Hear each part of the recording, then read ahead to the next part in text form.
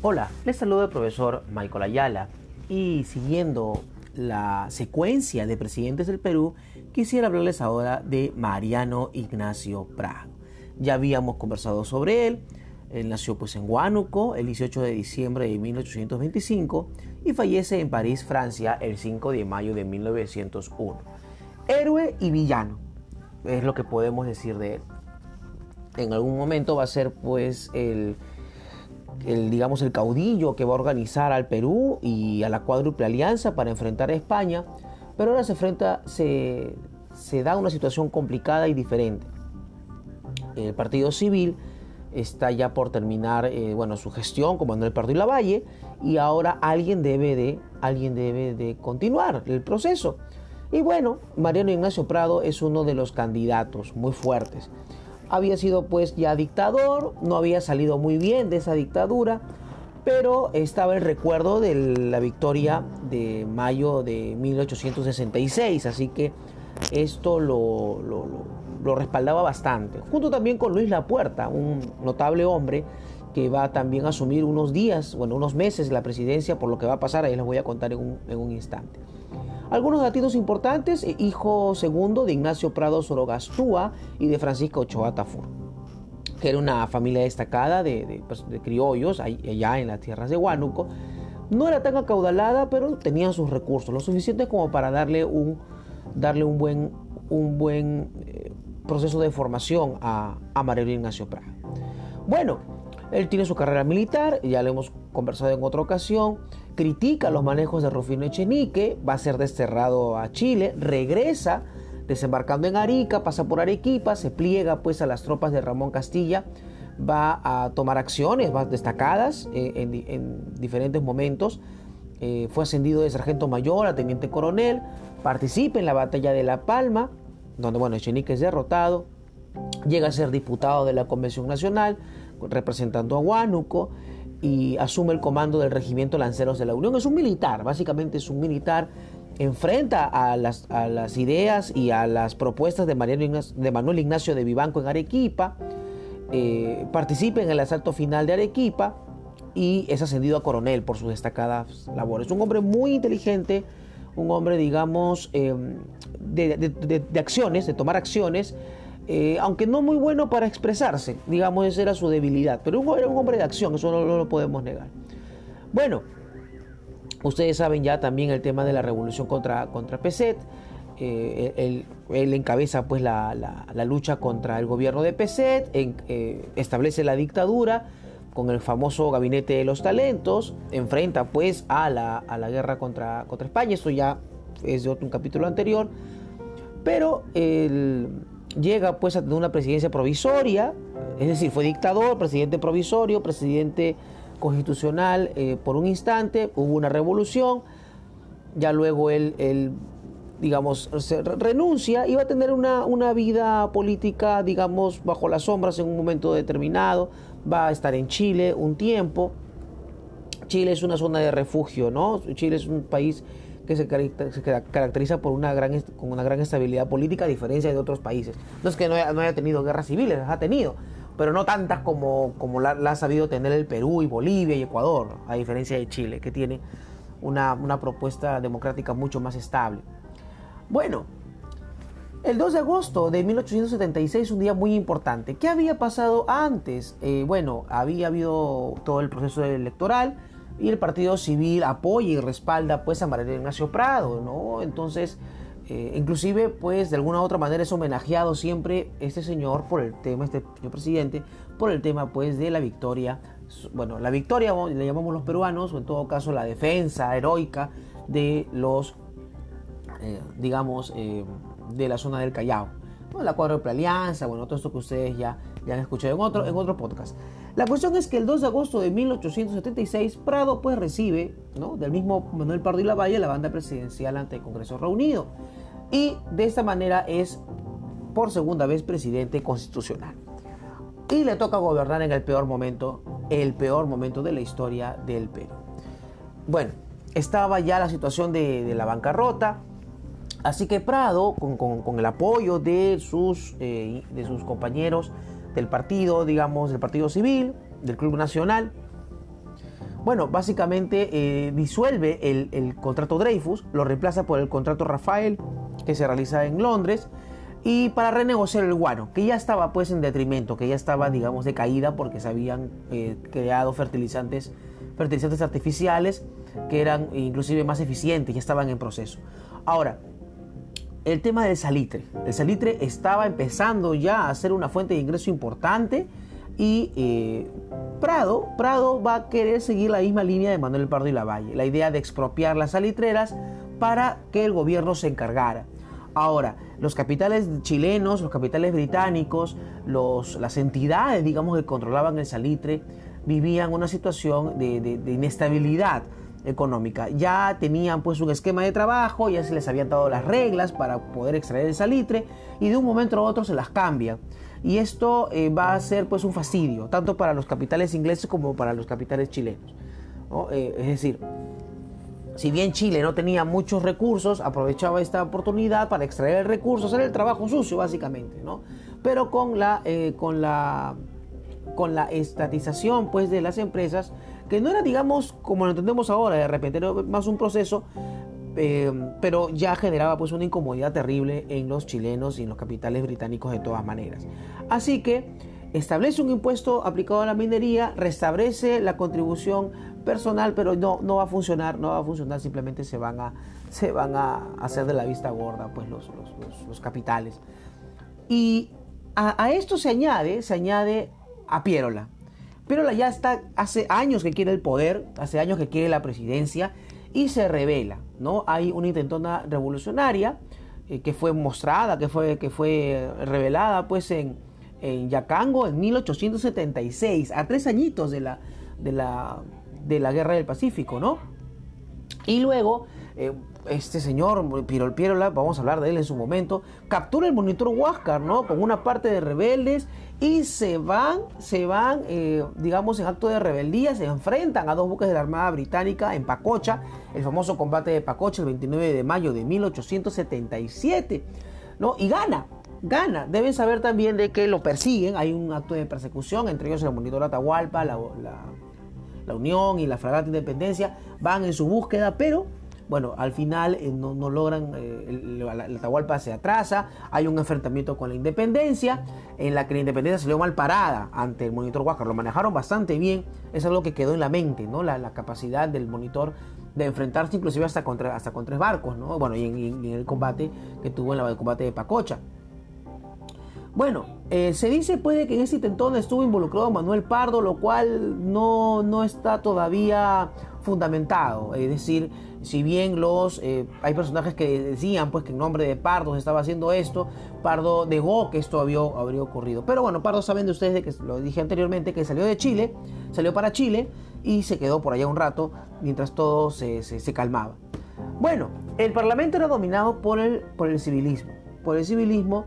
Y hay una oposición, curioso, ¿no? El civilismo en un principio apoya a Manuel Prado, pero luego no lo va a dejar trabajar este pleito constante entre el legislativo y ejecutivo. Es decir, lo apoyo, no lo apoyo, el presidente está atado de manos, hay una situación muy complicada. Bueno, María Ignacio Prado es un militar, entonces como es un militar, es como que a regañadientes el Partido Civil decidió apoyarlo, pero a la larga era complicado, entonces, y cómo tenerlo y no tenerlo, era una situación difícil para el Perú. O sea, ya vivíamos una crisis económica, había una crisis social que ha existido desde que comenzó la independencia, y se añade ahora una crisis política.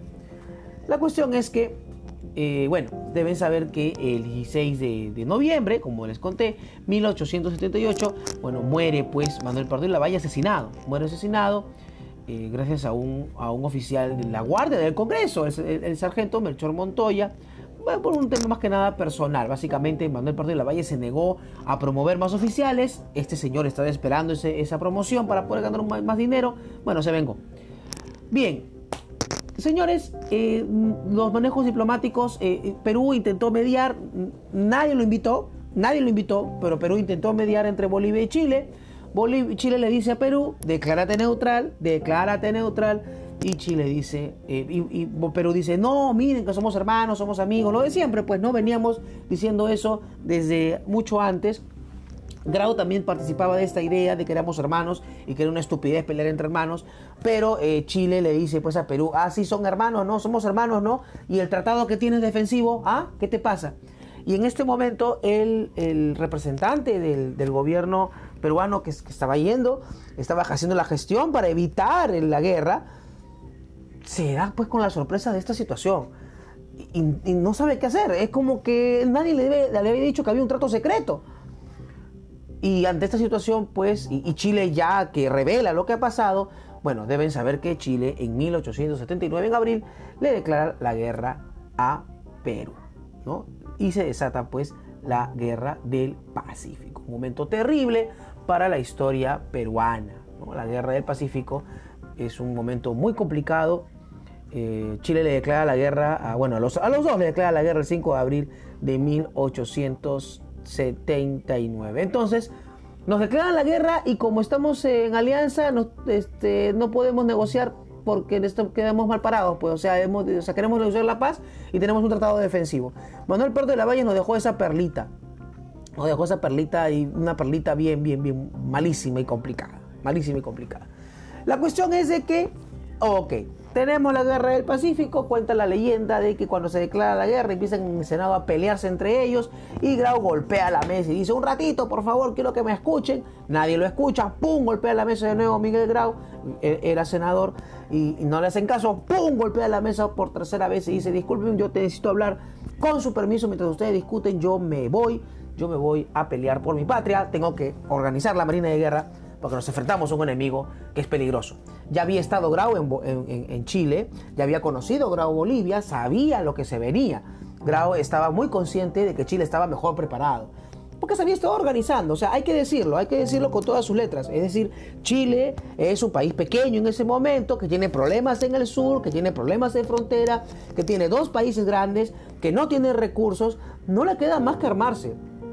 Y Perú tenía pues una abundancia una abundancia que no supo aprovechar. Bolivia tenía una situación, las oportunidades de surgir, pero siempre tuvo el conflicto entre la sierra y la costa, que en realidad habían pocos bolivianos en la zona de Antofagasta, eso también hay que decirlo. Entonces, esta es una oportunidad de oro para Chile. Es decir, se defienden y atacan ahorita, ¿no? La mejor defensa es el ataque, así que no queda otra. Además tienen el salitre ahí, es una oportunidad geopolíticamente correcta. Hay que decirlo con todas sus letras, ¿no? Yo sé que han dado situaciones de injusticia terribles, ¿no? Que Inglaterra lo patrocinó, sí, pues lo patrocinó, como también nos patrocinó a nosotros en su momento. Entonces hay que también decirlo con todas sus letras, ¿correcto? Ahora, que se pudo haber buscado otras vías de negociación, tal vez sí, se pueden haber buscado otras vías, de repente darle pase libre a Chile para que siga sacando el mineral, algún tipo de alianza estratégica, pero pues los capitales peruanos y los capitales chilenos, básicamente Callao y Valparaíso, estaban en tensión, porque uno de los dos tenía que gobernar y dirigir, digamos, la economía, ¿no? Y al final, a la larga va a ser Valparaíso. Y bueno, luego otra vez el Callao y así se van a ir alternándose el día de hoy. Bueno, la cuestión es que se da la guerra del Pacífico. Así que, Perú está mal parado. Algunas obritas, se intenta dar una ley del 12 de enero de 1877 para fomentar la actividad minera y la industria al respecto. Se crea un impuesto de 15 soles al semestre sobre cada pertenencia minera. Se elabora un padrón de minas. Bueno, hay 90.000 pertenencias, pero el intento de recoger impuestos no prospera porque el Perú es un país, digamos, un poco organizado en cuanto a burocracia. Bueno, se mejora un poquito el sistema de aduanas y se sigue trabajando el tema del salitre, pero ya estamos en complicaciones, ¿no? Ya con la guerra, ahorita les voy a explicar qué pasó. Bueno, ¿qué pasó antes de la guerra? En 1878 se inaugura pues el servicio de autos o tranvías sobre rieles de tracción animal, ¿no? La famosa tranvía de sangre. Una empresa particular se encarga. El mismo año se empieza la comunicación telegráfica entre Perú y Londres. Se crea la Escuela Normal de Mujeres, que las religiosas del Sagrado Corazón se encargan. Se concluyen pues el Jardín Botánico, el Laboratorio Químico. Y el 14 de agosto de 1879 se celebra en París el Tratado de Paz con España. ¿Ok? O sea, en medio de la guerra se acuerda pues que olvidar el pasado y continuar. Eso fue un respiro, por si acaso, pero igual no sirvió. Bien, entonces se da la guerra del Pacífico, la fase marítima, y la fase terrestre. La fase marítima resistiendo, durante el gobierno de Prado se resiste. De hecho, Manuel Ignacio Prado va a la zona de conflicto, está en Arica para dirigir las operaciones y va a dejar a Luis Lapuerta en Lima para que se encargue de la parte, digamos, administrativa. Se traslada al sur como director supremo de guerra, se instala en Arica, se organiza pues con Bolivia, con Hilarión Daza, la forma de poder enfrentar al enemigo. Hay intentos de ofensiva, bueno, voy a hablarlo de eso en un capítulo aparte. La cuestión es que, bueno, ustedes conocen la historia básica disculpen, voy a hacer la historia básica. Combate de Iquique, hundimos Perú, el Huáscar hunde la Esmeralda, pero perdemos la fragata Independencia. Hay un desbalance ahí en mar. Grau hace lo que puede con lo que tiene y pone en zozobra por abril, mayo, junio, julio, agosto, septiembre, octubre, entre 6 a 7 meses pone en zozobra a la Marina de Guerra chilena, que no puede capturarlo. Inclusive la Marina de Guerra peruana se da el lujo de atacar territorio chileno. La cañonera Pilcomayo va a atacar algunas zonas estratégicas de Chile. Va a haber inclusive bloqueos en Antofagasta. De verdad, Grau hizo bastante. Las incursiones, captura pues el transporte Rima, que fue, digamos, el punto de inflexión para la Marina chilena. La Marina chilena va a querer contraatacar, va a querer organizarse. Cuidaban mucho a sus blindados, al Blanco Encalada y al Cochrane, que estaban en constante reparación hasta que tienen que reorganizarse, ¿no? La captura del RIMAC va a ocasionar que un ministro sea sacado, que el ministro, digamos, de guerra sea sacado, que casi apedrean al presidente. Van a tener que reorganizarse, van a tener que sacar a todos los barcos, van a tener que retirarse los barcos para ser todos reparados. Y esta reparación es importante porque en el lado peruano esta victoria generó un poco de confianza en que se podía seguir resistiendo. La cuestión es que se da el combate, bueno, luego de varios meses, ¿no? Como les digo, se captura el transporte RIMAC.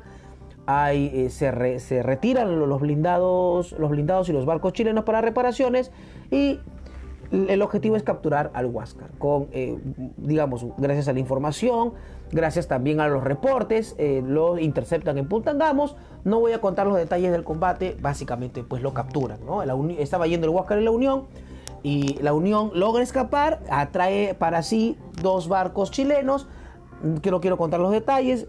El Huáscar se enfrenta, bueno, prácticamente solo contra 4 barcos, directamente contra el Cochrane. Blanco Encalada llegó después, ¿no? Los demás barcos llegaron después, eso lo voy a contar con detalle en su momento. Hay videos al respecto, se ha hablado bastante.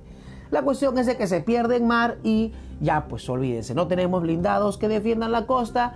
La guerra está, la mitad de la guerra está perdida. La mitad de la guerra está perdida. Todavía hay posibilidad, ¿no? En la campaña del sur, la campaña de Tarapacá, pero no fue buena. No fue buena, hay falta de comunicación entre los aliados. Eso ya lo voy a contar yo en su momento, cuando voy a hablar con detalle luego de cada batalla, de cada combate. Todito voy a hablarlo en su momento, pero vamos con esto primero. La cuestión es que en el trato de operaciones del sur se pierde mal, ¿no? En la campaña terrestre perdemos en Camarones, perdemos en San Francisco, se gana en Tarapacá, pero no se sostiene Tarapacá, hay que mover las tropas hacia Tacna, lo cual generó pues un exacerbado cansancio y la situación es terrible. Ahora, regresa a Lima Mariano Ignacio Prado el 28 de noviembre de 1879, él regresa y decide pues viajar a Europa. Ahora, ya se dice que ya había enviado 12 decanes, 2 representantes para poder conseguir pues un blindado, que no habían podido hacer la gestión. Cuando muere Grau, se hace una recopilación una recaudación de fondos. Esta recaudación de fondos será para poder traer un blindado más. Así que con el permiso del Senado, se retira, ¿no? Se retira bueno, el 18 de diciembre de 1879 explica, ¿no? Los grandes intereses de la patria exigen que hoy parta para el extranjero, separándome temporalmente de vosotros en los momentos en que consideraciones de otro orden me aconsejan permanecer a vuestro lado. Muy grandes y muy poderosos son en efecto los motivos que me inducen a tomar esta resolución. Respetad la que algún derecho tiene para exigirlo así el hombre que como yo sirve al país con buena voluntad y completa abnegación. Y se va el 19 de diciembre de 1879 con el permiso del Congreso, con el Consejo de Ministros. Bueno, todo el mundo confiaba en él, confiaba también en que él iba a regresar. Estaba todavía en la mente la idea de cuando se fueron a comprar los cañones y los barcos para poder defendernos contra España. Así que bueno, se fue, pues, ¿no? No regresó, hasta ahora lo siguen esperando, hasta ahora. Y dejó pues a un viejito, Luis Lapuerta, todo anciano, ahí el chiquillo, ahí todo viejito, ¿qué voy a echar? Bueno, la cuestión es de que está en el poder de Luis Lapuerta, ya no hay mucho que pueda hacer. La cuestión es que Nicolás de Piérola aprovecha y va a realizar un golpe de estado, se va a instaurar pues como dictador. Esta es una situación, bueno, ya ustedes la conocen bastante. Bueno, por el decreto del 22 de mayo de 1880, ¿no? Prado fue privado de sus derechos ciudadanos y un borrado del escalafón. Aprovechó, ¿no? O sea, él empezó a decir, mira que sí, que se ha ido, que es un traidor de la patria, yo lo salvaré. Nicolás de Piérola, feliz ahí en el poder, regordeándose, dice, bueno, yo lo salvaré al Perú, ya llegó, ¿no? Adivinen quién acaba de llegar. ¿Quién llegó? El infame Piérola, ¿ok? La historia lo ve como héroe, como villano. Yo lo veo más como villano, sinceramente, aunque no puedo negar que algunas acciones que realizó son buenas. No durante la Guerra del Pacífico, sino en su último gobierno. Bueno, ¿qué está haciendo Mariano Ignacio Prado en Europa? Bueno, está buscando, se dice que está buscando, comprar un barco. Pero no se lo quieren vender, es complicado. Se dice pues que Inglaterra está como que metiendo la cuchara ahí para que no traigan un blindado los peruanos. Eso está por investigar todavía, sigue habiendo investigaciones al respecto. La cuestión es que trata de impedir que los chilenos logren comerciar la riqueza de Tarapacá. No, es como que Tarapacá es una propiedad en litigio, entonces trata, pero bueno, business of business, allá no le van a hacer mucho caso a Mariano Ignacio Prado. La cuestión es que algunos consideran que él escapó, otros van a decir que no. Yo creo que sí se escapó y que también creo que quería ayudar. Yo creo que es un poquito de los dos. La cuestión es que deja a su esposa y a sus hijos, ¿no? Los mayores van a estar peleando en el sur. Grocio Prado muere en la batalla del Alto de la Alianza y luego Justo Prado muere de tuberculosis durante la campaña de la Breña. Y Leoncio Prado, ustedes saben que muere fusilado por los chilenos, fue declarado montonero a pesar que él era pues oficial. Es una cuestión también que trabaja mucho Ricardo Palma en su cuento Un Montonero. La cuestión es que se fue, estuvo ahí y Nicolás de Piérola se jamoneó con esto, ¿no? Era qué vergüenza, ¿no? Ahí está, pues el partido civil, las personas que pone ahí, ¿no? Y todo lo demás. La prensa pues también, ¿no? Dijo pues traidor y todo lo demás. Ahora, legalmente no se escapó porque se fue pues con el permiso y la bendición del Congreso y del Ejecutivo. Pero a la vista del país, en una cuestión estratégica, pues el general no se puede ir, ¿no? No se puede ir. Es decir, ¿y a quién deja? Pues deja un civil. Estamos en guerra, así que, lo siento, Mariano Ignacio Prado, pues no te debiste ir. Manda a alguien más. Manda al viejito, pues, ¿no? Manda al viejito, te vas tú. ¿Cómo te vas a ir tú? No te puedes ir, pues, ¿no? Yo creo, claro, ¿no? Que el presidente va a tener más talla, más representatividad, pero no, pues necesitamos un general acá que dirija, ¿no? Que mantenga también a los generales ordenados, porque ustedes saben que los generales siempre quieren el poder y le hacen caso al superior, y cuando no está superior, ¿quién le va a hacer caso a Nicolás de Piérola? No hay ningún general que quiera hacerle caso a Nicolás de Piérola, y Nicolás de Piérola no quiere tomar a ningún general. Bueno, en fin, la cuestión es que al final solamente José María Quimper es un personaje que va a estar en contra de que Mariano Ignacio Prado se vaya. La cosa es que ya está afuera. y la polémica sigue hasta hoy, ¿no? Unos van a decir que Prado no debió irse, otros dicen que sí debió irse. Jorge Basadre, Mariano Felipe Pasoldá, Clement Marca han dicho pues no debió salir. Yo me voy en esa línea.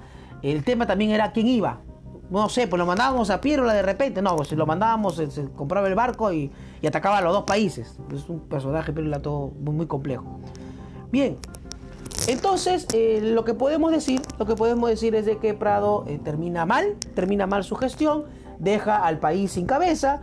Pierola asume pues el poder porque, bueno, después les cuento qué pasó con Luis Lapuerta en el siguiente episodio.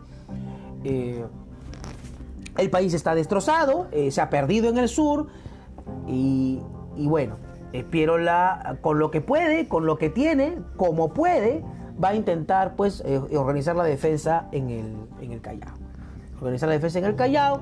Y Chile no va a poder reventar el Callao, porque Chile venía a reventar el Callao y más de una ocasión lo quiso hacer y no pudo. Y esto le va a obligar también a los chilenos a tomar decisiones. Oiga, ya nos quedamos con lo que tenemos y que Lima ya que se quede ahí, o no, o mejor reventamos Lima de una vez para ya quedarnos con el salitre, pues, ¿no? Y de una vez y quedarnos con el territorio. Entonces ahí también están discutiendo qué van a hacer, porque ya está tomado, pues ya está tomado el sur. Bueno, ya después les voy a contar algunos detalles. Bien, entonces, ¿sabes? Voy a cortar aquí, ¿no? Disculpen, ¿no? Se pierde la guerra, perdemos mal, ¿ok? Pierola organiza la defensa, bueno, con los años, con el tiempo, organiza la defensa de Lima, la organiza mal, la organiza terriblemente mal. Pensó que los chilenos se iban a venir por Ancón, al final vinieron por Lurín. Cáceres le dijo, y como Cáceres está legado con la gente de la sierra, él no le hace caso a Cáceres.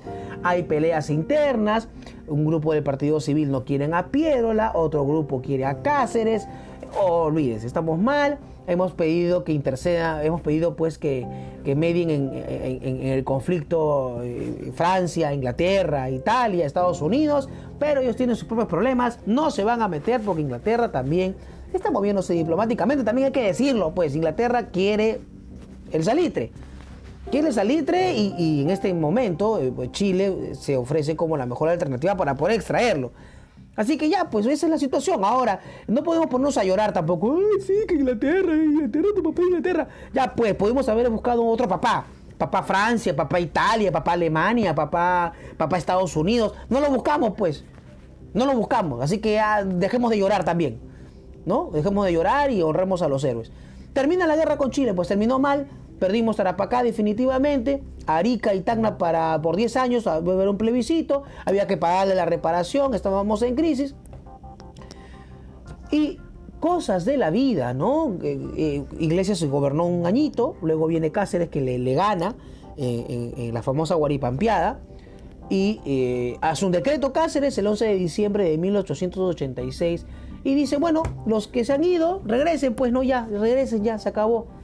Así que, bueno, regresa Mariano Ignacio Prado.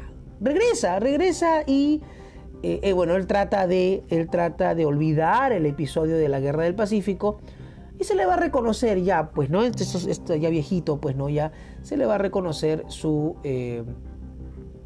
digamos, su presencia, pues, en el 2 de mayo, ¿no?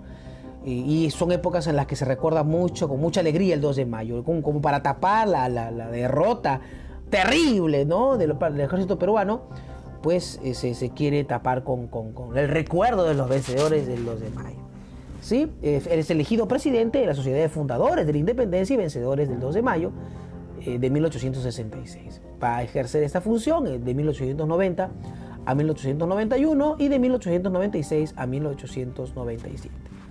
Bueno, se va a Europa y muere en París. El 5 de mayo de 1901 tenía un problema de cáncer lumbar. Ya esta enfermedad estaba sufriéndola durante la Guerra del Pacífico y algunas actividades no las pudo hacer. Bueno, esto se revela después, ¿no? Esto como que mengua también un poquito la cólera o la bronca que podamos tener a Mariano Ignacio Prado. Bien. Deja varios hijos, ¿no? Tuvo hijos naturales, 4 hijos naturales, 3 lucharon en la guerra con Chile y van a morir, ¿no? Bueno, de los hijos hay que hablar de Justo Prado, que se suma al ejército cacerista, y bueno, en la marcha por la sierra muere de tuberculosis, de Leoncio Prado, que muere fusilado, Grocio Prado, que muere pues peleando en el Alto de la Alianza. Tuvo también una hija, Carmen Prado Bejarano, con Luz Bejarano.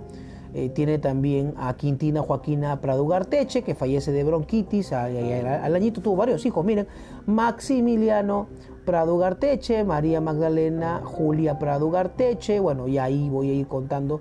Y por ahí hay un presidente, así es, va a tener un hijo presidente, Manuel Carlos Antonio Prado Ugarteche, ingeniero de profesión, que va a llegar a ser 2 veces presidente constitucional del Perú. Los Prado Ugarteche van a tener bastante importancia en su momento, ¿no?